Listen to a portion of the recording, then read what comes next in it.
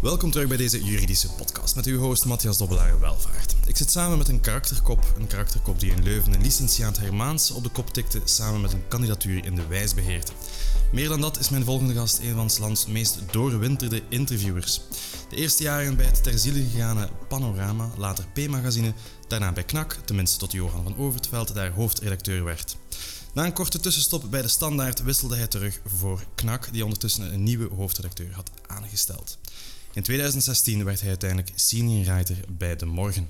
U had het vast al geraden, mijn gast is Joël de Keulaar. Welkom Joël. Dag Matthias. Hallo.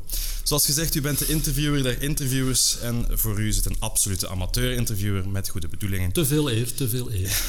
Wees lief en geduldig. We gaan het hebben over de pers in België, het trollenleger dat alsmaar groter blijkt te worden, een sociale mediapolitie en de vrijheid van meningsuiting. Ik kijk er dan ook enorm naar uit en ik stel voor dat we met de eerste vraag beginnen. Ja. Joël, geen woord zo lelijk in onze mooie taal als een troll. Het verwijt wordt te pas en te onpas naar elkaar geslingerd, van rechts naar links en weer terug. Maar wat betekent het woord nu echt? Hoe herken je een troll? Wat drijft hen? Ik denk dat een troll oorspronkelijk, als je het opzoekt, de betekenis zijn dat mensen die vroeger hadden kranten en websites, fora, waarop je kon discussiëren. Ja. Ik heb het nog meegemaakt ook, begin van deze eeuw, bij Knak en ook veel andere websites. En daar werd over allerlei onderwerpen gediscussieerd, bij wijze van spreken. Er werd gediscussieerd over de islam, maar ook over de prijs van de tomaten. Ja. Maar het merkwaardige is dat elke discussie binnen de kortste keren toch over de islam ging. En over Hitler, denk ik. En over Hitler. Ja. Islam en Hitler. Ja. Zelfs als je begon over de prijs van de tomaten. Dus trollen, vandaar eigenlijk de oorspronkelijke betekenis. Mensen die discussies, die disruptie veroorzaken in discussie, om te provoceren en zo verder.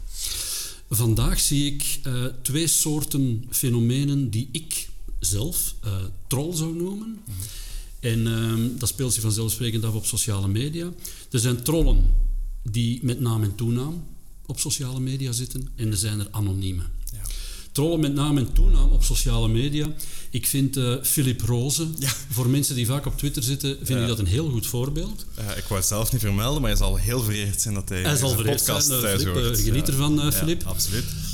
Dat is iemand die een partijmilitant. Ja. Dus een troll, in die betekenis, dus als hij met naam en toenaam opereert, dan is hij een partijmilitant die, wat er ook gebeurt, waarover het ook gaat, wat het onderwerp ook is, altijd zijn partij zal verdedigen. Een soort... De N-VA, vooral. In dit geval de N-VA. Philip is een jeugdvriend van Franken en Sander Lones en zo verder. Heb je hem al eens ontmoet? Ja, ik heb hem al ontmoet. Een heel aangename man. Dus we kunnen het eigenlijk redelijk goed met elkaar vinden. Op Twitter zou je dat niet zeggen. Nee.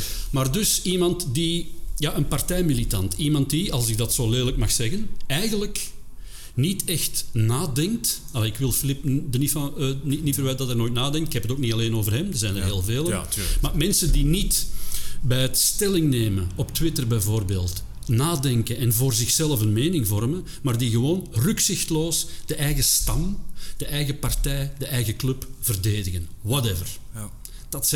Dat zijn trollen. Mensen die dat echt werkelijk... Wat ertoe leidt, dat leidt heel vaak tot provocaties.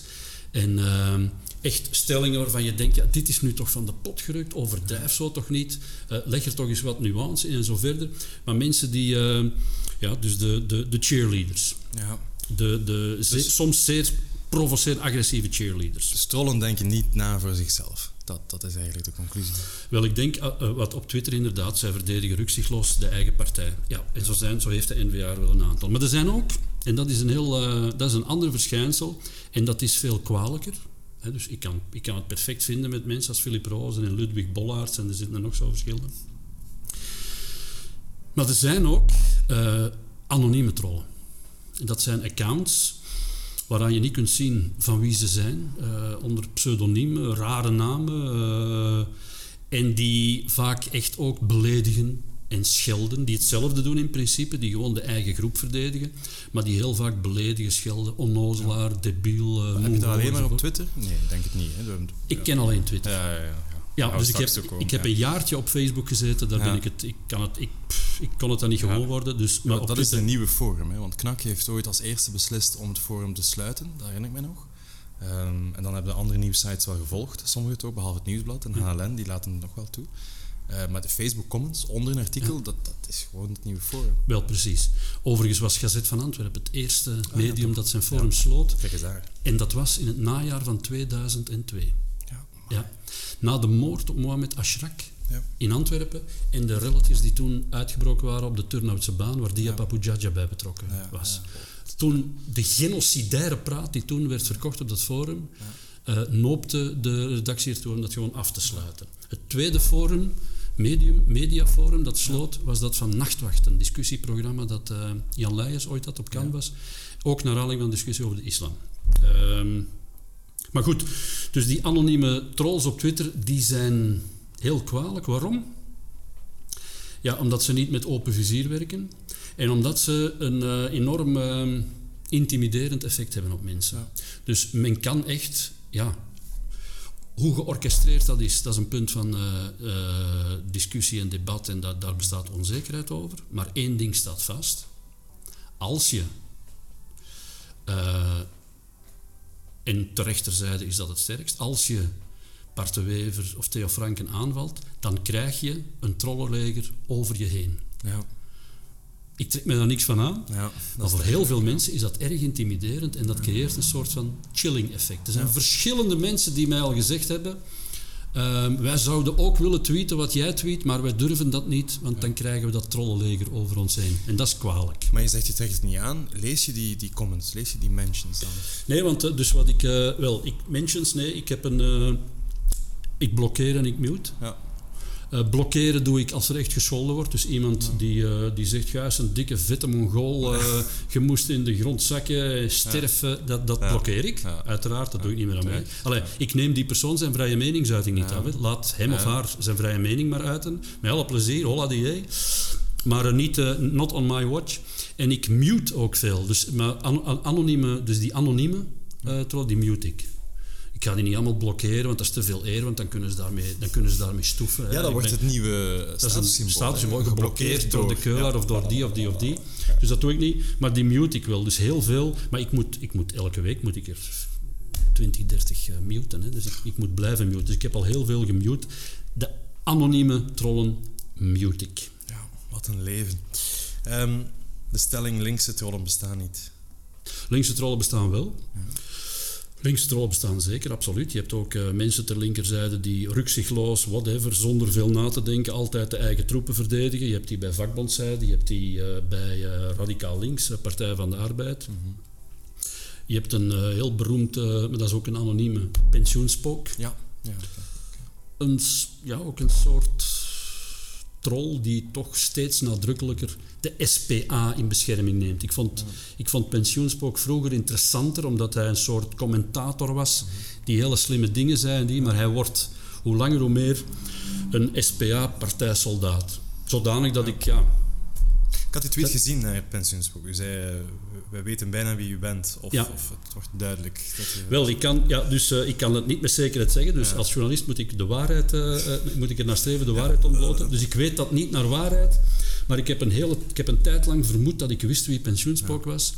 En ik dacht dat het iemand was op de studiedienst van de SPA. Ja, ik had het gelezen. Op de communicatiedienst van de SPA. Of journalisten altijd de waarheid maar ik kan dat dus niet... Ik weet dat dus niet zeker. Nee. Dat is geen probleem. Nu, kijk, als je politici hoort, dan roepen zij om zoveel tijd op om sociale media aan banden te leggen. Dat was iemand van de CD&V, Bethune, denk ik, als ik het juist voor heb. Maar nu was het Alexander De Croo, die onlangs nog opriep voor een sociale mediapolitie. En ik zag dat u scherp gekant was hier tegen. Waarom? Behoeft het internet geen regels? Wel, Matthias, ik denk dat wij hier op dezelfde golflengte zitten. Zuckerberg in het Europees Parlement, die naar zijn voeten krijgt van Guy Verhofstadt. Ja, ik heb het gezien. Kijk, ik vertrouw Mark Zuckerberg niet. Ja. Ik hou niet van de macht die hij heeft. Ik vind dat de Europese Commissie alle mogelijke trustwetgeving en zo moet inschakelen om ervoor te zorgen dat dat wordt opgebroken, dat imperium enzovoort. Dat alle wettelijke middelen moeten worden uitgeput om ervoor te zorgen dat dat monopolie en die macht van Zuckerberg aan banden wordt gelegd. Ik hou ook niet van wat hij doet met onze privacy. Dus ik vertrouw hem daar ook niet. Ik vertrouw zijn algoritmes niet. Ik hou er niet van. Ik weet niet op Facebook, daarom heb ik mijn account gedesactiveerd. Ik weet niet wat ik zie, wanneer ik dat zie, waarom ik dat zie en wie enzovoort. Dus dat is hermetisch voor mij. Ik heb daar mijn draai niet gevonden. Ik ben er pas een jaar geleden opgegaan en ik ben ondertussen alweer af. Nee, het heeft geen zin om u een vriendschapsverzoek te sturen. Nee, dat heeft geen enkel zin. Maar, dit gezegd zijnde, ik vertrouw Guy Verhofstadt nog veel minder dan Mark Zuckerberg. Ja. Dus ik vertrouw Zuckerberg niet. Ja. Maar Zuckerberg is een speler op de markt. En de markt is een plek waar accidenten gebeuren, waar regelgeving nodig is. Dat allemaal wel. Maar veel erger zou het zijn als niet Mark Zuckerberg, maar de Europese Commissie of de Belgische overheid of Guy Verhofstadt zouden zeggen wat de regels zijn, wat wel en wat niet kan en zo. Dan is het namelijk de overheid die een medium in handen krijgt en die de regels van een medium bepaalt en die gaat zeggen wat wel en wat niet kan enzovoort enzoverder. En dat is uiteraard, ik begrijp niet dat iedereen dat niet ziet, veel gevaarlijker dan als Mark Zuckerberg, één speler op de markt, dat doet. Het is een populaire tweet van Guy Verhofstadt. Het is een populaire tweet, ja. Mensen want hij zei van, hebt u een monster gecreëerd dat onze democratieën vernietigt? Ja. Guy Verhofstadt is misschien een monster aan het creëren dat onze democratieën vernietigt. En dat heet Europese Unie, dat monster. Dat is nog een andere discussie. Maar daar gaan bepaalde rechtse tollen nog graag over, denk ik. Of en op dat punt ben ik het met hen eens. Dus ik begrijp zeer goed de diepe euroskepsis van bijvoorbeeld radicaal rechtse populisten. Die begrijp ik zeer goed. Ik begrijp zeer goed dat mensen hun buik vol hebben van die EU, dat een bureaucratisch monster is, dat niet meer democratisch gelegitimeerd is enzovoort. Dat snap ik heel goed. Ja, Alexander De Croo, idem dito. Hè. Ik begrijp dat dus niet. Dus dat is een vice-premier in digitale zaken. Ik begrijp dat hij iets om handen wil hebben. Ik begrijp dat hij zich met nieuwe ontwikkelingen wil bezighouden, dat hij daar slimme dingen over wil zeggen. Ik begrijp dat hij aan de burger wil tonen dat hij het goed met ons voor heeft enzovoort. Maar Alexander De Croo, die zich gaat bezighouden met de kwestie wat fake news is en wat niet, dat moeten we zeker nooit. Ja. Dat moeten we met alle geweld proberen tegen te houden. Dat moeten we met alle geweld proberen te vermijden. Dat zou vreselijk zijn. Dat zou rampzalig zijn. De overheid moet daar afblijven. Dus u bent een minimale overheid genegen? Of? Nee, ik ben geen minimale overheid genegen. Ik ben een maximale vrije meningsuiting genegen. Dat is het verschil. Ik zal eerder een robuuste overheid genegen zijn, maar niet op dat. Dus wat betreft herverdeling en zo verder zal ik vermoedelijk veel eer aan de linkerzijde te situeren zijn. Maar wat free speech betreft, zeker niet. Nee. Oké. Ik keek deze morgen naar uw account. U heeft net geen 40.000 volgers. Dat is een pak meer dan de meeste politici. Al doet uw favoriete politicus Bart de Wever het nog iets beter met 123.000 volgers. Nu, wat doet dat met een mens? Hè? Beschouwt u zichzelf als een publiek figuur? Want het publiek beschouwt u wel als een publiek figuur, denk ik. Ik ben een journalist. En Twitter is voor mij een verlengstuk van de krant.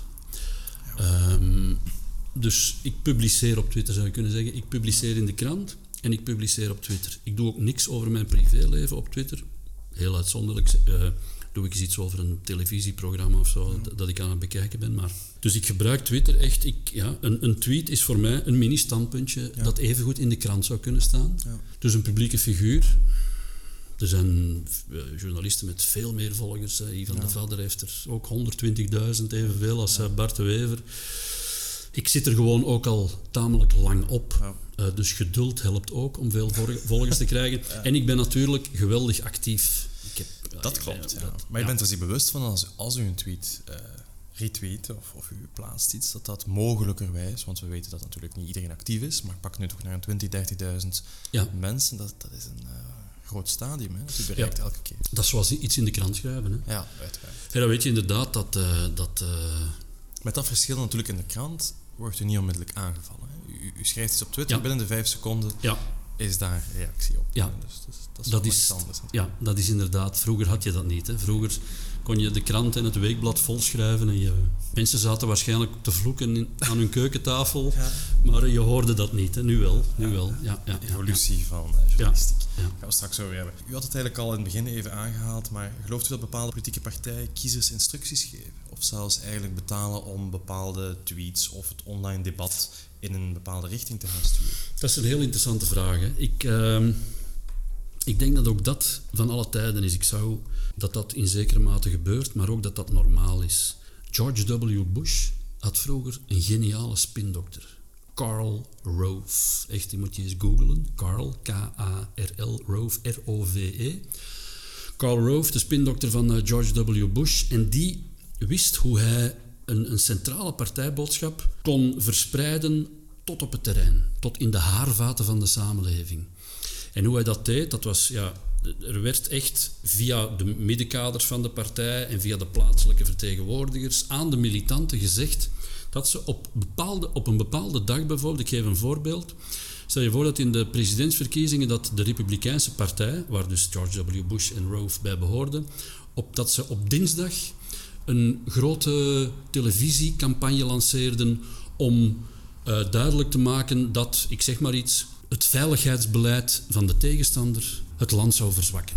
Ik zeg nu zomaar iets. Hè. Dus een televisiespot met als boodschap: onze tegenstander van de Democratische Partij gaat het veiligheidsbeleid verzwakken. En ze wisten, zo'n spot, als zo'n spot dan was ingepland om op dinsdag op antenne te gaan, dan verspreidde Karl Rove de boodschap in het Republikeinse netwerk, via de tussenkaders enzovoort, tot bij de militanten. Begin in het weekend te praten met uw buren, uw collega's, uw vrienden, uw familie en verspreid deze boodschap. Ik ben er niet gerust in, want volgens mij gaan die democraten het veiligheidsapparaat verzwakken. Ja. Dat werd dus echt aangestuurd. Ja. Dat waren bij wijze van spreken debatfiches die vertrokken naar de militanten op het terrein, die gevraagd werd omdat dat doen. En in zekere zin doen alle politieke partijen dat. Vertellen, motiveer uw buren, uw familie, uw collega's, dat doen ze allemaal. Maar hij deed dat professioneel. Ja, maar die boodschap doorduwen, behalve het Amerikaanse voorbeeld, maar dus is natuurlijk nog iets anders dan mensen te gaan betalen voor de mening bij te sturen. Ik denk dat er een misverstand bestaat over dat betalen. Ik heb al een paar keer de vraag gesteld hardop. Ik kan dat niet bewijzen, dus ik kan ook niet zeggen dat dat zo is. Maar ik mag wel zeggen dat ik mij sterk maak dat een aantal van die anonieme trolls, bijvoorbeeld van N-VA, op de payroll staan van de N-VA. Ja. Daarmee bedoel ik niet dat dat mensen zijn die betaald worden om anoniem te tweeten. Ja. Nee. Dat zijn mensen in dienst van de partij, woordvoerders bijvoorbeeld, die het zich niet kunnen permitteren om met naam en toenaam al te provocerend op Twitter aanwezig te zijn, die in de back-office zitten. Ja. En die een paar alias-accounts aanmaken om goed te stoken. Ja, u zegt een paar, hè? 10, 15, 2? Dat weet ik niet, dat weet ik niet. Maar kan dat dus niet ik kan dat hier niet op tafel dat dat zo is. Ja. Maar er zijn er zelfs een paar. Er zijn een paar aliasen op Twitter waarvan ik met 99% zekerheid weet wie het zijn. Ja. Omdat op den duur begin je dat te zien.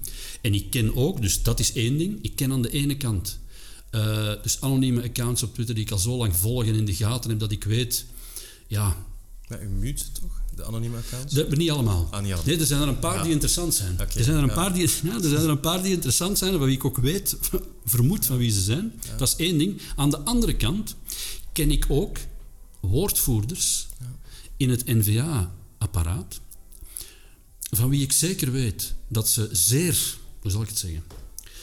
zeer ontvlambaar en zeer impulsief zijn en zeer gulzig met hun meningen rondstrooien, maar van wie je nooit een tweet ziet. Ja. Omdat ze zich dat niet kunnen permitteren in de positie waar ze zitten. Ja. Ik ga daar nu geen namen op plakken, maar mochten ze... Ik denk dat er mensen zijn die nu aan het luisteren zijn, die weten wel over wie ik het bijvoorbeeld zou kunnen hebben, van wie ik... ik steek daar mijn hand voor in het vuur, dat er mensen zitten die anonieme accounts hebben, aliasen, waarmee ze echt stevig tekeer gaan. Dus, samenvattend, nee, de N-VA betaalt geen mensen om te trollen, maar ik denk wel dat er in dat partijapparaat mensen zitten die aliasen hebben waarmee ze trollen. We hebben het nu weer over de N-VA natuurlijk. Ja. U bent heel kritisch over de N-VA. Ja, ik ook. Af en toe. Ja. Maar we mogen natuurlijk niet enkel over de N-VA hebben. Zijn er ook... Is het hetzelfde bij de SPA? Is het hetzelfde bij de Open VLD? Ik zie het persoonlijk minder op. Dus, Ik zie het ook minder. Ja. Dus de vrij rukzichtloze, harde manier van debatteren en van aan politiek doen, rechts is daar veel beter in. Ja. Rechts is beter in politieke oorlogsvoering dan links. Op dit moment. Hè. Dat kan ooit anders geweest zijn, dat kan ooit veranderen, maar op dit moment is dat duidelijk. Rechts is beter in politieke, verbale oorlogsvoering dan links. Dat is gewoon zo. Ja. Dus SPA, Groen en zo, denk ik, doen dat minder. Waar je dat wel ziet, is aan de radicaal linkerzijde heb je dat soms op even kwalijke wijze, vind ik. Maar dan moet je dat meer zoeken in kringen van bepaalde figuren bij De Wereld Morgen. Ja. In de, laten we zeggen, invloedssfeer van de Partij van de Arbeid. Zo, dat radicaal extreem links. Daar heb je soms ook dat heel vilijne, venijnige tweeten, dat heb je daar ook. Daar zullen ook vast veel aliasen zitten en zo verder. Maar, en op zich, ik vind het niet erg dat rechts daar sterk in is en dat rechts dat doet. Dus politiek is à la guerre comme à la guerre. Politiek is oorlog, verbaal, vreedzaam, maar wel oorlog. Bart de Wever begrijpt dat heel goed. Links is gewoon veel te braaf. Ja, ze hangen een beetje in de boom, denk ik. Links op dit moment. Dat volledig, inderdaad. Ja. Ja. Alleen Groen. Ja. Groen die hebben een beetje wind in de zeilen, omdat die slim zijn, denk ik. Ja. Groen vertegenwoordigt, want...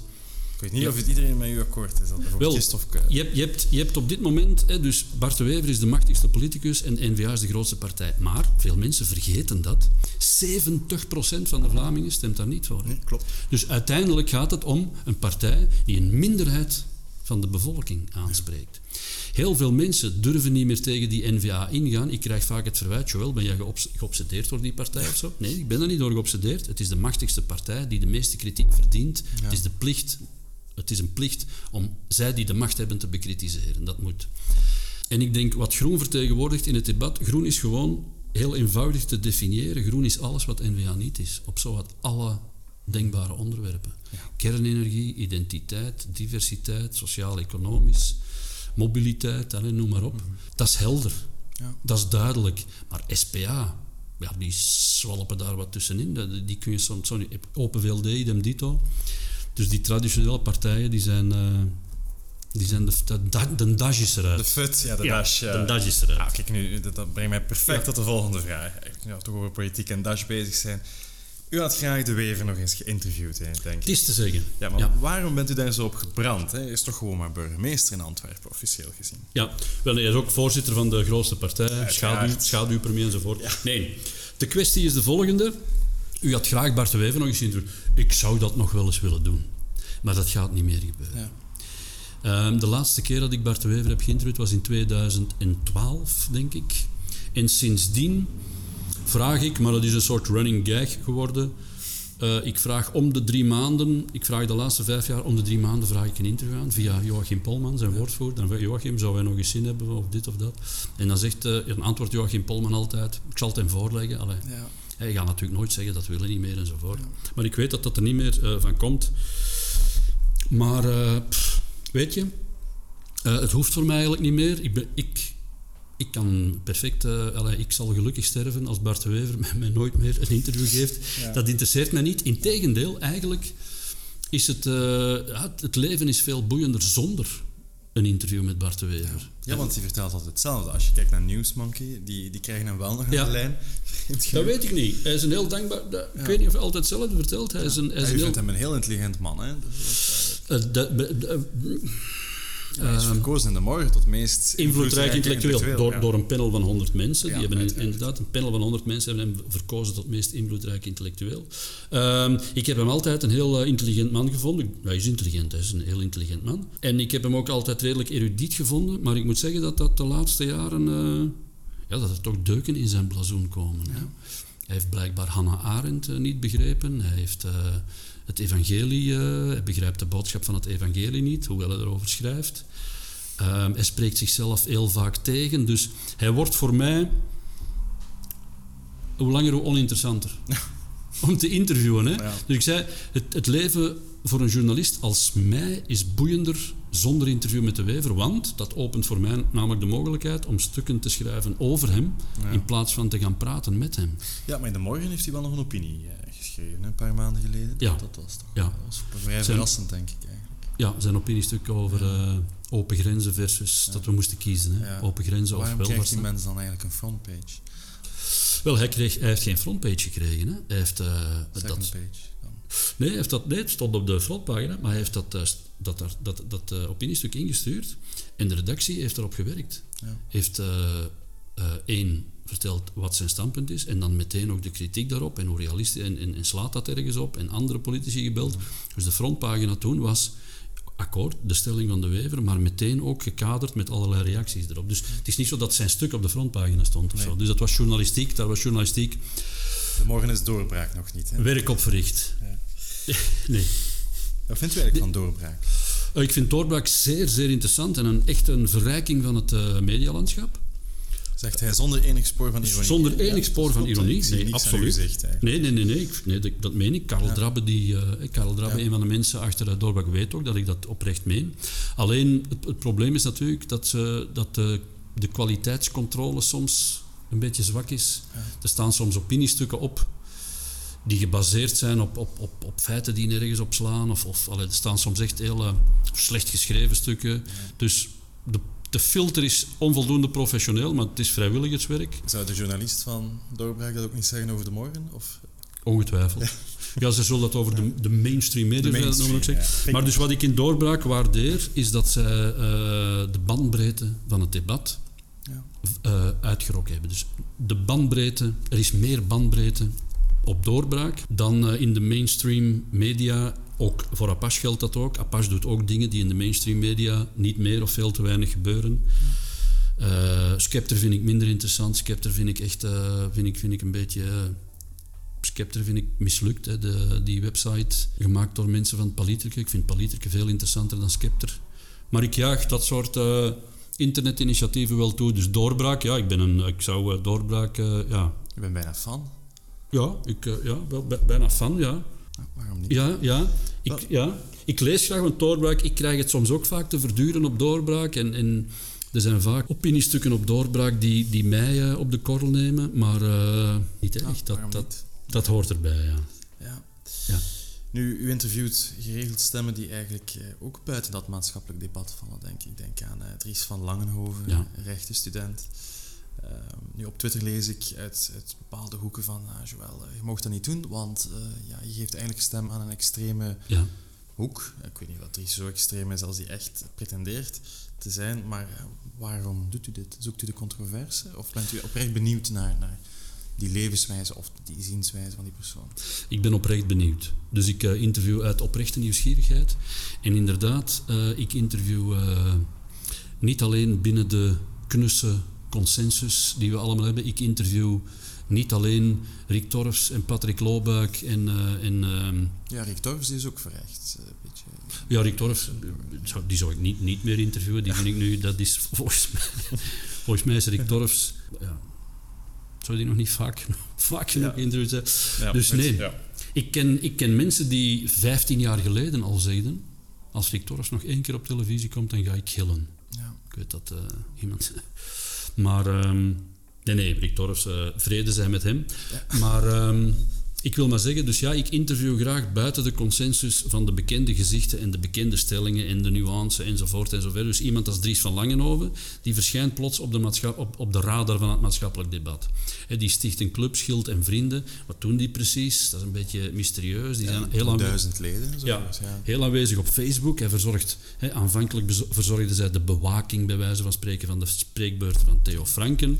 Die jongen die zegt hier en daar wat controversiële dingen, zit in ter zake over het transgenderdebat met Petra de Sutter. Ja, ik ben heel nieuwsgierig op zo'n moment en dan wil ik hem gaan interviewen. En ik vind dat ook mijn taak is, idem dito met een heel goed voorbeeld, dat aan dezelfde kant van het politieke spectrum, Wim van Rooij. Ja. Wim van Rooij heeft verschillende boeken geschreven al over de islam, is een islambasher volgens velen, een islamofoob. Volgens anderen een islamcriticus, weliswaar een hele harde, scherpe islamcriticus, die een vrij enge visie op de islam heeft. En die man, om dat als voorbeeld te nemen, dus Wim van Rooij, die is ook, denk ik, waarover men niet spreekt, dat boek dat hij geschreven heeft, dat heeft ook tamelijk goed verkocht. Dus zijn allemaal geen argumenten, maar die man, dat is geen onnozelaar. Dus ik verwerp zijn visie op de islam. Ik vind die visie gevaarlijk zelfs. Maar, ja, hij vertegenwoordigt wel een strekking in het debat die bijvoorbeeld op de openbare omroep niet aan bod komt.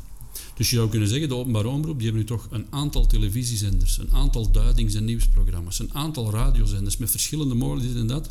Wim van Rooij is nog nooit in geen enkel programma van de openbare omroep een seconde aan het woord geweest over de islam. Ja. Dat is niet normaal. Dat vind ik niet normaal. Dat vind ik echt niet normaal. Dan begrijp ik heel goed dat de geestesgenoten van Wim van Rooij zeggen, wij worden geboycott, wij worden gecensureerd, wij komen niet aan het woord. Ja, ze hebben het heel hard gemunt op de afspraken, maar u gaat dus eigenlijk akkoord met hen. Dat er te weinig... Dat het debat te links is, dat de media te links is, dat de openbare oproep te links is. Te links zou ik niet zeggen. Ja. Te links zou ik niet zeggen, want er zijn ook stemmen aan de andere kant van het spectrum die onvoldoende aan bod komen. Neem bijvoorbeeld Ikomali, mensen als Ikomali en Jan Blommaert. Die zitten ook niet in de afspraak. Ja. Die zitten ook niet in ter zake. En dat vind ik ook heel erg. Dus het debat is niet zozeer te links, het debat is te consensus. Het debat is te tjeverig. Het moet binnen bepaalde lijntjes. Want bijvoorbeeld Ikomali, die heeft zijn doctoraat geschreven over de N-VA en een hele genadeloze doorlichting van de ideologie van Bart de Wever, die volgens Ikomali een bedreiging is voor de democratie, zoals wij die kennen, en zo verder. Ja, vele mensen wuiven dat weg, maar ook dat vind ik interessant. Nee, ga eens praten met die man, vraag eens wat bedoelt hij precies. Maar, en mensen van de afspraak weten dat, want ik heb het al verschillende keren gezegd, ik begrijp niet dat ze die nooit uitnodigen. Ik begrijp het wel natuurlijk, maar moet er niet gekeken worden ook naar de geloofsbrieven die bepaalde mensen voorleggen. Dries van Langenhoven is een student recht in laatste jaar of voorlaatste jaar student recht. Die heeft, met andere woorden, hij is nog heel jong, maar jong is geen argument, voor alle duidelijkheid. Maar dan heb je die 17-jarige of 18-jarige filosoof, Otman Elamuchi. Ja. Daar heb ik... ik ga niet zeggen een probleem mee, maar in die zin van, die is zelf verklaard filosoof. U noemt hem heel intelligent. Ik weet het niet, ik heb er nooit mee gepraat. Ja. Maar die studeert wiskunde nu. Die studeert geen wetenschappen of geen filosofie. Nee. Moraalwetenschappen liever. Om een duur is het natuurlijk... We kunnen ook Betty van Big Brother gaan interviewen, omdat ze bekend is, omdat ze een bepaalde... Heel interessant. Ja, Otman Elamuchi heb ik ook eigenlijk in het debat getild via een interview in de morgen. Hij was daarvoor al geïnterviewd in de Standaard, maar toen was hij vooral geïnterviewd als, kijk eens hoe schattig, een scholier die de filosofie-olympiade heeft gewonnen. Ja. Mais zeggen en dit en dat. En zo jong en al zo slim. Maar men had niet naar zijn denkbeelden gevraagd. Ik denk dat men dan wel geschrokken zou zijn, want die jonge man is diep conservatief. En dat is een diep... Ik heb uw stuk gelezen. Ja, wel. Wat is het verschil tussen Otman Elamuchi en Betty van Big Brother? Overigens... Er is sowieso wel een verschil, maar er is wel er is zelfs een verschil tussen Otman Elamuchi en de meeste deelnemers aan het maatschappelijk debat. Ik heb nog nooit... Ik kan me niet voorstellen dat er in België een 18-jarige is die even erudiet is als Otman Elamuchi. Ja, dat heeft u eens. Ik heb al gezegd, die man is zo belezen, dus ik ben het op talloze punten totaal met hem oneens, want ik frons soms ook de wenkbrauwen en zo verder, maar dat is niet erg. Maar hij is geweldig erudiet. Je ziet dat ook op Twitter. Hè. Hij debatteert met Boudry, met Maarten Boudry, met Koen Lemmens, met Patrick Loobuik. Hij gaat in debat echt op hoog niveau. Hij gaat op hoog niveau in debat over onze rechtsstaat, over Rawls, over... Ja, dat vind ik wel indrukwekkend. Het gevoel dat hij natuurlijk wel een bepaalde terminologie hanteert om volwassener of intelligenter over te komen. Daar heb ik een beetje probleem mee. Ik denk als je verstandig bent en je begrijpt het onderwerp heel goed, dat je dan ook in heel simpele termen moet kunnen uitleggen. Natuurlijk, moraalwetenschap en filosofie is niet simpel, maar ik heb een beetje het probleem mee dat als het debat beïnvloed wordt door dat snap ik. Hij wil natuurlijk indruk maken. Hij wil ook een beetje... Hij is heel jong. Hij is ook jong. Hij wil natuurlijk tonen. Kijk eens wat ik allemaal gelezen heb. Dat is een beetje... Langs de ene kant zeggen we van, we mogen jonge mensen niet uit het debat weren, maar voor hetzelfde geld wordt die man... Ik las het citaat van... is nog nooit verliefd geweest, dacht ik. Of verliefdheid is een illusie, of liefde is een illusie. Ja, dan denk ik, als je 30 bent, of als je 25 wordt, of 27, of 40, dan ga je er wel anders over nadenken. Maar natuurlijk, die stukken staan wel publiek, die worden gepubliceerd. Ja. kan het eigenlijk bijna gaan vergelijken met kindsterren. Geeft dat geen impact op het latere leven? Hij is meerderjarig. Ja, uiteraard. Maar Ja. 18, Impact op het latere leven. Ja. Impact op het latere leven. Ik denk dat ten eerste, je mag van je mening en je visie kan evolueren in de loop van je leven. Dat is heel normaal. Ten tweede, maar er zijn nog mensen die mij dat gezegd hebben. Moet je zo iemand niet tegen zichzelf beschermen? Maar ik zie niet waarom. Iedereen is ook heel gulzig. Hij publiceert op Doorbraak, hij publiceert op knak.be, hij staat in de kranten. Hij is gewoon zo slim en zo interessant en zo... Ja, het is iemand aan wie je het is echt iemand aan wie je je eigen visie kunt slijpen. Zo. Dat vind ik het interessante aan mensen die over bepaalde dingen totaal anders denken. Dat zijn mensen aan wie je je eigen visie kunt scherper slijpen. Ja. Net omdat je het met hen oneens bent, dat je gedwongen bent om alle argumenten en om alles uit de kast te halen. Heb je dat met Dries ook? Of? Met Dries heb ik dat veel minder. Nee, dat is een groot verschil tussen Otman El Amouchi en Dries van Langenhoven. Rechtenstudenten, mensen die rechten een groot verschil. Ik denk, Ja. Ik vind Dries, het is geen dommerik of zo, maar ik zou hem niet speciaal buitengewoon intelligent of erudiet noemen. Ik zou hem gewoon... Wat hem interessant maakt, is zijn activisme. Dat is heel waar anders. gaat Schild en Vrienden naartoe, volgens u? Want als ze nu al 1000 leden hebben op een jaar, wordt dit een nieuwe kwalijke Vlaams Belang? Of hij zal moeten kiezen. Ja. Ik denk dat hij zal moeten kiezen tussen ofwel wat hij denk ik een beetje wil, de Vlaamse Thierry Baudet worden. Mm-hmm. Iemand die volledig buiten het partijpolitieke apparaat staat en die als een soort, die door de volksgunst bij wijze van spreken naar boven wordt geblazen en die achterban krijgt en zo verder. Dat stiekem hoopt hij daar een beetje op. Wat hij daarvoor moet doen, denk ik, is zichzelf intellectueel aanscherpen. Want als je vraagt wat is de Vlaamse identiteit, dan antwoordt hij daar niet op. Ja, dus dat is moeilijk. Nu goed, ik heb nog nooit, als ik aan Bart de Wever vraag wat de Vlaamse identiteit is, die kan er ook niet op antwoorden. Maar het gevaar bestaat dat het met Schild en Vrienden en Dries van Langenhoven inderdaad een andere kant op gaat. En dat activisme uit de hand loopt en dat agressiever wordt en dat gewelddadig zou worden op den duur. En dat zou natuurlijk zeer ongunstig zijn. En dat valt op dit moment niet helemaal uit te sluiten. Dus ik moet hem geen advies geven. Hij moet met zijn leven doen wat hij vindt dat hij met zijn leven moet doen. Maar dat zou ik zeer ongunstig vinden. En hij moet echt wel kiezen. Ik denk niet dat je een halve vechtersbende... dat je met als achterban een halve vechtersbende de Vlaamse Thierry Baudet kunt worden. Ja. Dat zal niet gaan, denk ik. Ja. Dus, als je mee praat met Schild en Vrienden, ik heb gepraat met per toeval een van de oprichters, die zei, wij doen heel veel goede dingen.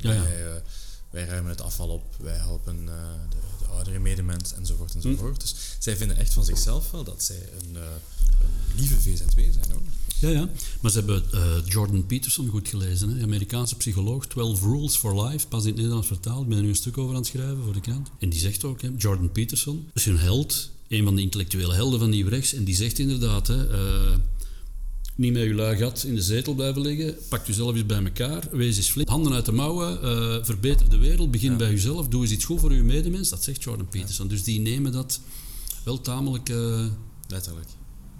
Tamelijk serieus. Ja. Dus ik denk ook dat ze dat inderdaad doen. Al denk ik wel eerlijk gezegd dat ze net iets enthousiaster zijn als ze vlaggen gaan afscheuren dan als ze zwerfvuil gaan opruimen. Ja, dat blijkt. Ik denk dat Dries van Langenhoven meer volk op de benen krijgt als hij zegt we gaan het Gravensteen bestormen dan als hij zegt we gaan het, noem eens een park in Gent, we gaan het Citadelpark opruimen. Ja.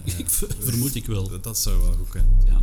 Dus om nog even aan te pikken, het gevaar dat richting Vlaams Blok van eind jaren 80, begin de jaren 90 gaat, met geregelde knokpartijen en zo verder, hè, waar Flip de Winter... op school, dat gevaar bestaat.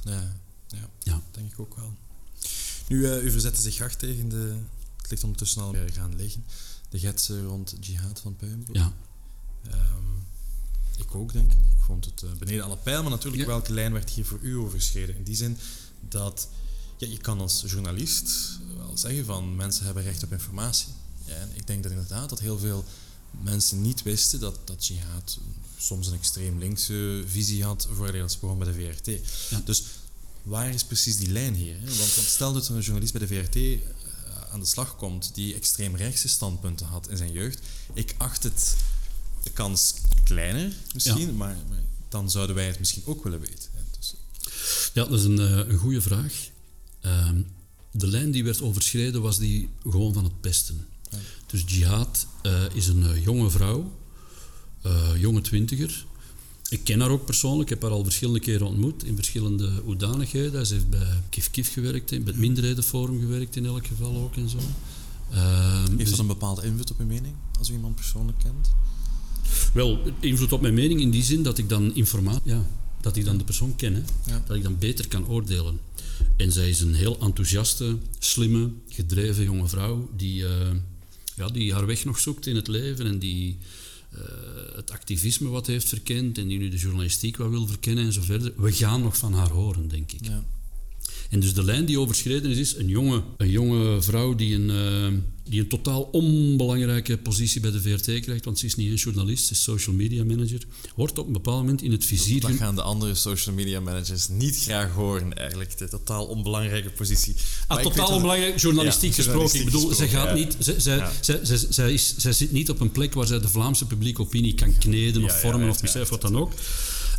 En zij werd gewoon geïntimideerd. Dus dat is het gevaarlijke van sociale media. Ik ben dat gewoon, maar het is heel angstaanjagend om een meute achter je aan te krijgen. Om echt, als je door de meute, en dat was bij haar het geval, Schild en Vrienden, maar ook heel veel N-VA'ers, hooggeplaatste figuren zoals de Kamervoorzitter Siegfried Brakke, de eerste burger van het land, die mee deelneemt aan de virtuele jacht op een jong meisje, dat past bij de...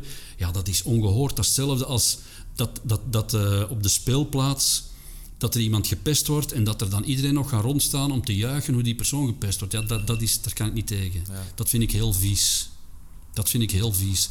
Je vraag is heel terecht. Wat als dat met iemand van de rechterkant?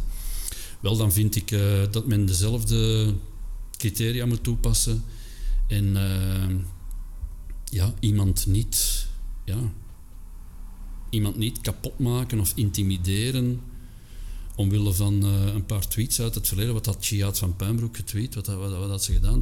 Dat ze niet van de over Bart de Wever, denk ik. Dat ze niet van de N-VA houdt en zo verder. Ja. Dat is niet verplicht, hè, van de N-VA houden. Ah, is dat zo? Dat is goed om te weten, eigenlijk. Ja. Ik heb ooit op Twitter gezegd dat ik het niet kunnen vinden dat belangrijke actieve politici interviews weigeren. We gaan hem niet weer de naam herhalen, maar ik denk dat we allebei wel weten waarover het gaat. Omdat het publiek recht heeft op antwoorden. Nu, Trump, in het begin, ik herinner mij nog de persvoorstelling daar, en die wou bepaalde vragen niet antwoorden, omdat de journalisten van CNN waren. You are fake news, you are fake news. Hij had het enkele keer. Ja. Daar was consternatie alom, maar blijkbaar in Vlaanderen perciperen we dat anders, omdat wij niet per se vinden dat belangrijke politici interviews moeten geven. Bent u mee akkoord? Zou u Bart de Wever willen of kunnen verplichten tot een interview? Nee, ik zou dat iemand anders, hè? Want we laten het een keer niet over Bart de Wever, maar over gelijk wie. Hè? Nee, van mij mogen we stoppen met politici te interviewen. Ja. Waarom? Omdat ze hun eigen kanaal hebben ondertussen? Of? Omdat je er niks mee op schiet. Ja. Dus een politicus interviewen, daar schiet je niks mee op, want wat hij je vertelt is vaak fake news, hè, om de modeterm te gebruiken. Mm-hmm. Je zou bij wijze van spreken een batterij factcheckers telkens moeten meenemen naar zo'n interview. Dus ze maken je iets wijs. Ze hebben debatfiches die ze aflezen. Dus het politieke interview is eigenlijk oninteressant geworden. Het enige wat er leuk aan is, wat ik er leuk aan vind, is er zijn nog politici met wie je zo een steekspel kunt hebben, zo, die je zo wat kunt provoceren, zo wat trekken en duwen en zo wat pingpong. Wel, met Bart de Wever ging dat bijvoorbeeld heel goed. Maar ook met Valerie van Peel vond ik nog de moeite om te interviewen. Het is ook N-VA, dacht ik, of niet? Valerie van Peel ook N-VA. Ja. Ik moet zeggen, interessante politie om te interviewen. Ja, de 3 interessantste die ik ooit geïnterviewd heb, die zijn Karel de Gucht was heel interessant aan het interviewen natuurlijk. Frank van den Broeke. Ja. Louis Tobak. Ja. En Bart de Wever. De rest is niet zo interessant. Is dat niet een beetje nostalgie? In die zin, u bent al even bezig, hè? Meer precies sinds 1989. Ja. Als dat klopt. Ik was toen 2 jaar oud. Ja. Nu, om uw burgerplicht enigszins te ontwijken, schreef u tekstjes, of stukjes tekst. En hoewel u eigenlijk in de reclame wou gaan, heeft de perswereld dus uw hart gestolen. Ja. Er was geen sociale media, er was geen 40.000 volgers die u doen en laten driftig becommentariëren. Sociale media en de pers Is dat een zegen of een vloek? Want de interviews die u aanhaalt als meest interessant, die liggen al een paar jaar, de meeste toch, een paar jaar achter ons. Is de pers bang van sociale media? Nou, ik denk het niet. Is de pers bang van sociale media? Ik niet in elk geval. Ja, dat is duidelijk. Mogelijkerwijze is het wel zo dat sociale media worden gezien ten onrechte als een soort emanatie van de publieke opinie. Ja. En dat het een effect heeft op de mainstream media. Bijvoorbeeld het feit dat Bart de Wever minder streng wordt aangepakt dan socialistische politici. Dat heeft daar denk ik mee te maken. Maar het is altijd zo geweest, hoor. Dus de pers is altijd net iets te vriendelijk voor diegene die de meeste macht heeft. Terwijl het net omgekeerd zou moeten zijn natuurlijk. De machtigste moet het hardst worden aangepakt. En waarom is dat? Is dat de wet van het weerzien? Van oké, die politicus heeft veel macht, ik moet die nog gaan interviewen. Dat is de wet van de democratie. Hoe meer macht je hebt, hoe harder je in de gaten moet worden gehouden, hoe meer kritiek je moet krijgen. Ja, maar het gebeurt niet. Hè? Het gebeurt niet, nee. En u krijgt geen interviews meer. Dus Precies. is dat de reden waarom journalisten te braaf zijn? Dat heeft daarmee te maken, ja. Men hecht veel te veel belang aan het feit dat men nog een interview met... niet iedereen, hè, want ik kan niet zeggen... Ik ben niet de witte ridder, helemaal niet. Er zijn nog heel veel journalisten die zich daar niks van aantrekken en die goed werk leveren en zo verder. Maar een algemene tendens is wel... Ja, we zullen het maar niet... Onbewust, hè. Onbewust is een algemene tendens ten aanzien van machtige politici. Dat is nu met Bart de Wever zo. Dat was vroeger met Steve Stevaert en Guy Verhofstadt zo. Dat was krak hetzelfde. De algemene tendens in de media is... We zullen er maar niet te hard op losbeuken, want anders geeft hij ons straks geen interview meer. Ja. Dat is zo. En dat is heel spijtig en dat zou net het omgekeerde moeten zijn. Ik heb het geluk gehad dat ik bij KNAK 11 jaar heb gewerkt onder Rick van Kouwelaert. Ja. Dat is een groot geluk geweest. Want dat was... Rick was hoofdredacteur en schreef pagina 3 van KNAK in de paarse periode, paarse regeringen. Ja. Elke week met de bazooka op Verhofstadt schieten, op pagina 3. Ja. Elke week. Hè. Men had hem toen ook kunnen zeggen, waarom bent u zo geobsedeerd met Guy Verhofstadt? Ja, omdat Guy Verhofstadt premier was toen en de machtigste politicus. Het gevolg was dat KNAK geen interview kreeg met Guy Verhofstadt. Maar nu zou ik de luisteraars en u zelf willen vragen... Denkt u dat Rick van Kouwelaert daar ooit 1 seconde van heeft wakker gelegen? Oh, waarschijnlijk niet. No, Rick van Kouwelaert had de stelling, een interview, dat moet je verdienen. De huidige generatie journalisten, de jonge garde, die is te braaf? Die is te braaf. Ja. Die is te braaf. Dat is zo. En wat moet daaraan gedaan worden dan? Wel, ik denk dat er een weeffout zit in onze journalistenopleidingen. Ja. Ik heb zelf heel lang lesgegeven aan de master journalistiek aan de VUB. Ik heb dat bijna 10 jaar gedaan in totaal, samen met Erasmus. Dat is nu ingekanteld in de VUB, zoals dat heet. Ja. En met alle respect voor mensen die journalistenopleidingen organiseren en zo verder. Maar de weeffout in de journalistenopleiding is de volgende. Heel veel mensen denken, jij schrijft graag. Dan moet je maar journalist worden. Ja. Of jij hebt talen gestudeerd. Dan moet je misschien de journalistiek ingaan. Je hebt ook Germaans gedaan natuurlijk. Hè. Dus, ik heb ook Germaans gedaan, inderdaad. Bevestigd patroon. Hè. Ik heb geen... Maar dat was uit luiheid. Ja, ik had geen zin om echt te studeren. Ik had geen zin om mijn moed te maken. Ik had meer zin om gewoon van oktober tot en met eind mei gewoon in het café te zitten. Dus ik dacht, ik doe het. Dat is de reden waarom dat mensen rechten studeren. Denk ik. Ja, maar... wat was ik nu aan het zeggen? Over jonge journalisten. Jonge journalisten. Wel, kijk. Tijdens een journalistenopleiding leer je hoe je een stukje moet schrijven. Hoe schrijf ik een nieuwstuk? Hoe maak ik een interview? Hoe schrijf ik een reportage? Hoe monteer ik een radioreportage? Welke muziek zet ik daarachter? Hoe monteer ik een televisiereportage? Dit en dat. Dat zijn allemaal, ze leren op technische wijze het vak. Ja. Maar journalistiek heeft eigenlijk niks te maken met goed kunnen schrijven of een radioreportage kunnen monteren. Journalistiek is een soort houding, een attitude. En de basishouding van de journalist, die wordt niet aangeleerd tijdens journalisten. Dat kun je ook niet aanleren. Ja. De houding van de journalist is die van de, hoe moet dat zeggen? De eeuwige kritiek? Diepe achterdocht. Diepe achterdocht, ja. Diepe achterdocht. Okay. Dus een mooi verschil om dat aan te tonen is de Angelsaksische traditie en de Europese traditie. Ik weet niet wie me dat ooit heeft uitgelegd. Maar een Angelsaksische journalist gaat ervan uit, dat is een heel belangrijk verschil, een goede Anglo-Saxische journalist in de Verenigde Staten, de echte goede toppers, die gaan ervan uit. Het uitgangspunt is dat datgene wat een politicus vertelt, dat zij dat niet geloven. Ja. Dat is het uitgangspunt. Een politicus vertelt hen iets. Hun vertrekpunt is, ik geloof er niks van. Continentale journalistiek, zeker in Vlaanderen, ik moet over Vlaanderen spreken. In Vlaanderen, journalisten die rondbellen naar politici, die geloven dat. Ja. En die zetten dat de volgende dag gewoon in de krant. Zonder zich daar al te veel vragen bij te zetten. Dus dat is een totaal wezenlijk verschillende houding. Een journalist, de Vlaamse journalistiek gebruikt de politiek als leverancier van informatie en nieuws. Ja. Heb je nog een primeur voor mij? Heb je nog een nieuw voor mij? Ja, binnen een week heb ik iets voor u. Dat heb ik al op verschillende plekken gezien. Ja. En dat is natuurlijk eigenlijk... Ja, ik begrijp wel dat je dat doet. Ik spreek uit een luxe positie. Ik hoef niet aan dagelijkse nieuwsgaring te doen. Dat is een luxe positie. Maar eigenlijk is dat totaal verkeerd. Het uitgangspunt moet zijn... We zullen eens zien wat die ja, we zullen eens kijken of wat zij zeggen waar is. Of wat zij doen klopt. Of zij het regeerakkoord uitvoeren. Als je elke dag een krant moet vullen... Zowel de online sectie, want die bestond dan vroeger minder. Of ja, toch niet. Dus je hebt dan de online redactie die dan de lichtere stukken vaak brengt. Je hebt dan de offline redactie. Dat onderscheid bestaat niet meer bij de krant. Bij de Morgen. Ja. Dus de Morgen is de eerste krant met een echt eengemaakte redactie. Onderscheid. Ja. Dus er zijn maar er verschijnen wel stukken online die niet in de krant komen. Ik denk van veel opinies bijvoorbeeld, die halen de... Dat wel. Of het regent, en bij andere wijze van spreken, dat gaat morgen niet in de krant. Maar zo bijvoorbeeld bij KNAK, waar je nog echt echt een aparte online redactie hebt. Ik denk bij de Standaard ook. Ik weet niet hoe het... maar bij de Morgen bestaat er niet. Het is een eengemaakte redactie, dus daar hebben wij de voorsprong. Dus wij publiceren... Het principe is digital first. En eigenlijk plukt, bij wijze van spreken, de ploeg die de papieren krant maakt, die plukt uit alles wat in de loop van de dag voorbij komt, de krenten en het interessantste, en die geeft daar eventueel nog wat meerwaarde aan, en daar wordt dan de krant van gemaakt. Maar het principe is digital first. Dus online, de Morgen online, is de Morgen. Ja, doet de tijd dat ook niet, dacht ik? Dat zou kunnen. Ja, ik dacht het wel, maar ik ben niet helemaal zeker. Ja.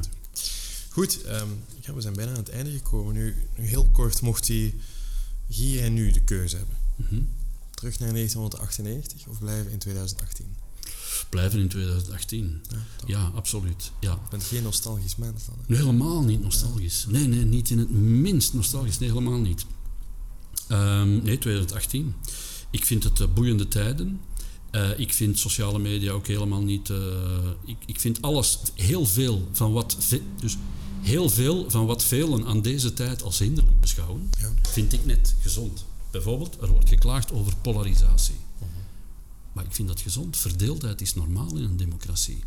En men zegt, de Britten, de totale polarisatie in het Verenigd Koninkrijk voor of tegen de Brexit. Maar nee, dat is toch normaal? Dat is een belangrijk thema. De bevolking is verdeeld, ja. En zo'n referendum brengt die verdeeldheid aan het licht. Dus verdeeldheid is perfect normaal en gezond in een democratie. Ja, maar wordt die verdeeldheid niet gecreëerd door spindokters? Want bijvoorbeeld Brexit was dan weer zogezegd beïnvloed door Cambridge Analytica, door foute informatie. Ja. Los van Cambridge Analytica, ik denk dat heel veel mensen gekozen hebben voor weg te gaan, to leave, omwille van foutieve informatie. Of volledige informatie. Ja, maar dat was vroeger ook zo. Ja. Dus vroeger zat je in een bepaalde zuil. Je was een keuterboerke bij de Boerenbond. Of je was een arbeider en je was bij het ABVV. Of wat dan ook. Of je was... Maar je mag die twee toch niet vergelijken. De snelheid waarmee dat die informatie belandt.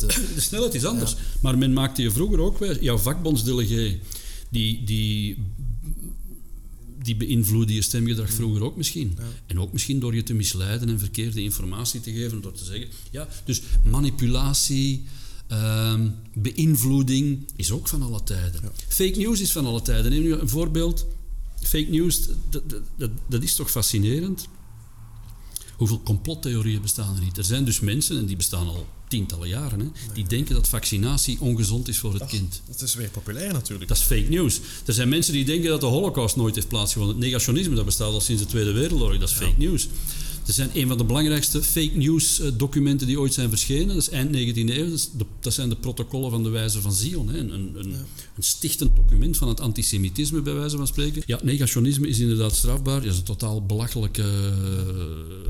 belachelijk is misschien een weinig respectvol woord, maar ja, toch, dat is een overbodige wet. Dat is natuurlijk verkeerd om dat strafbaar te maken. Ja. Ik ken ook niemand die voor die wet is. Dat is heel fascinerend. Ik heb heel veel mensen geïnterviewd, historici, filosofen, juristen.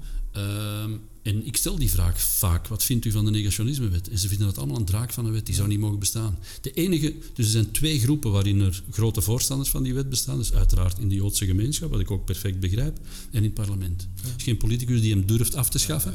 Maar ook veel politici die vinden, niet natuurlijk dat ik het toejuich dat de Holocaust wordt ontkend. Natuurlijk juich ik dat niet toe. De Holocaust ontkennen is natuurlijk geweldig dom en idioot en belachelijk en beledigend enzovoort en zo verder. Maar als iemand de idioot wil uithangen of iets doms wil zeggen, dan moet je dat toch toestaan en dan moet je daar tegenin gaan. Ik zou het liever willen horen van iemand dat hij zegt, ik denk dat dat bestaan heeft, dan dat hij zwijgt omwille van de mogelijke vervolging. Oké, goed. Om af te sluiten, denk ik, want we zijn al even bezig. Naar de Make Happy van de Amerikaanse comedian Bo Burnham. Als je het nog niet gezien hebt, staat op Netflix. Fantastische show. Are You Happy? Of in het Nederlands, bent u gelukkig? Maar ook waarom, Joël de Keulaar? Ik vind geluk een overspannen woord dat ik niet gebruik met betrekking tot mijzelf. Dus de vraag, bent u gelukkig? Daar kan ik weinig mee. Ik vind geluk een overspannen term. Een term waar ik wel iets mee kan, is tevreden. Ja. Want ik denk, en daarop is het antwoord, ja, ik ben tevreden. Ik ben tevreden en dankbaar om wat ik in dit leven tot dusver al heb mogen doen en meemaken. Ik ben heel tevreden en blij met de job die ik doe. Ik ben heel tevreden en blij met mijn privéleven, met mijn vriendin, met mijn dochter, met mijn moeder die nog leeft, met mijn familie enzovoort en zo verder. Dus ik ben heel tevreden met het leven dat ik leid. Maar gelukkig, ik heb de podcast met Philippe de Bakker gezien en ik zag hoe die man zo razend enthousiast antwoordde, ja, ik ben gelukkig enzovoort. Ik vertrouw dat niet. Echt, mensen die kunnen zeggen, ja, ik ben gelukkig en niemand is gelukkig. Ik denk dat echt diep gelukkig, niemand is gelukkig. Iedereen heeft problemen. Het leven is voor iedereen een opgave, voor de een al wat meer dan voor de andere. Maar dus tevredenheid vind ik al een hooggoed. En ik heb filosofie gestudeerd in Leuven. En ik herinner me dat wij de ethica van Aristoteles lazen. En ik meen mij te herinneren dat Aristoteles daarin schrijft, 1 tevreden dag maakt nog geen gelukkig leven. Dus de vraag of je gelukkig bent, dat is het punt. De vraag of je gelukkig bent, zegt Aristoteles, kun je pas aan het einde van je leven beantwoorden. Dan kun je terugblikken en kun je de balans opmaken en kun je zeggen, ja, al met al, het is goed geweest. Maar onderweg, dag per dag, kun je dat oordeel niet vellen. En Aristoteles lanceert de uitdrukking, 1 zwaluw maakt de lente niet. Hij zegt, zoals 1 zwaluw de lente niet maakt, zo maakt 1 tevreden dag nog geen gelukkig leven. Dus geluk... Nee, mensen die zeggen, ik ben gelukkig. Moet ik je omschrijven als realist en minder als optimist? Realist... Want het is een realistisch antwoord. Hè? Ik ben tevreden, maar niet gelukkig. Ik zeg ook niet dat ik ongelukkig ben. Hè? Ja. Ik ben ook niet ongelukkig. Maar, dus ik ben niet ongelukkig. En dat vind ik al heel veel. Dus de afwezigheid van ongeluk is al heel veel. Dat denk ik ook. Joël de Keulaar, hartelijk dank voor deze podcast. Graag gedaan. Now the show is done. I hope that you had got trembling or something resembling fun. And if you watched this thing alone, you probably didn't laugh, but maybe a few times you exhaled out of your nose. But if you hated it, that's fair. But either way, could you find a little more time for a parting questionnaire? On a scale from 1 to 0, are you happy? 'Cause you're on your own from here. Are you happy? I'm open to suggestions. Are you happy? But what the fuck kind of question is, am I happy?